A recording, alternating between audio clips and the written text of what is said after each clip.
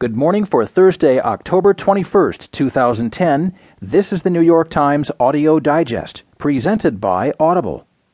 In today's front page headlines, legal clash on foreclosure takes shape, efforts to prosecute Blackwater are collapsing, and Afghan campaign ousting Taliban from Kandahar. In today's national stories, climate change skepticism is key in the Tea Party, and an appeals court for the moment halts military acceptance of openly gay recruits. In today's business news, private equity firms benefit from foreclosures. A study warns of bond risk as water becomes scarce, and Graco recalls strollers on strangulation concerns. There will be more business stories, along with more national and world news, the latest from the sports page, and New York Times columnist Gail Collins. Now, from the editors of the New York Times, here are the stories on today's front page. The top story is written by Gretchen Morgensen and Andrew Martin. It's titled Legal Clash on Foreclosure Takes Shape. About a month after Washington Mutual Bank made a multi-million-dollar mortgage on a mountain home near Santa Barbara, California, a crucial piece of paperwork disappeared. But bank officials were unperturbed. After conducting a due and diligent search, an assistant vice president simply drew up an affidavit stating the paperwork, a promissory note memorializing the borrower's commitment to repay the mortgage, could not be found, according to court documents. The handling of that lost note in 2006 was hardly unusual.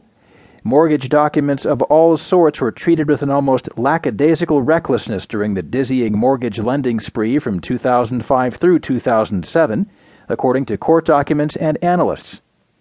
Now, those missing documents and possibly fraudulent documents are at the center of a legal clash that pits lenders against homeowners and their advocates concerned that the rush to foreclose flouts property rights. That clash leaped to the forefront this week as big lenders began lifting their freezes on foreclosures and insisted the worst was behind them. Federal officials meeting in Washington on Wednesday indicated that a government review of the problems would not be complete until the end of the year. In short, the legal disagreement amounts to whether banks can rely on flawed documentation to repossess homes. While even critics of the big lenders acknowledge that the vast majority of foreclosures involve homeowners who've not paid their mortgages, they argued that the borrowers are entitled to due legal process. Banks have essentially sidestepped 400 years of property law in the United States, said Rebel Cole, a professor of finance and real estate at DePaul University. There are so many questionable aspects to this thing, it's scary. Others are more sanguine. Joseph Mason, a finance professor at Louisiana State University, said that concerns about proper foreclosure documentation were overblown. At the end of the day, he said, even if the banks botch the paperwork, homeowners who don't make their mortgage payments still need to be held accountable.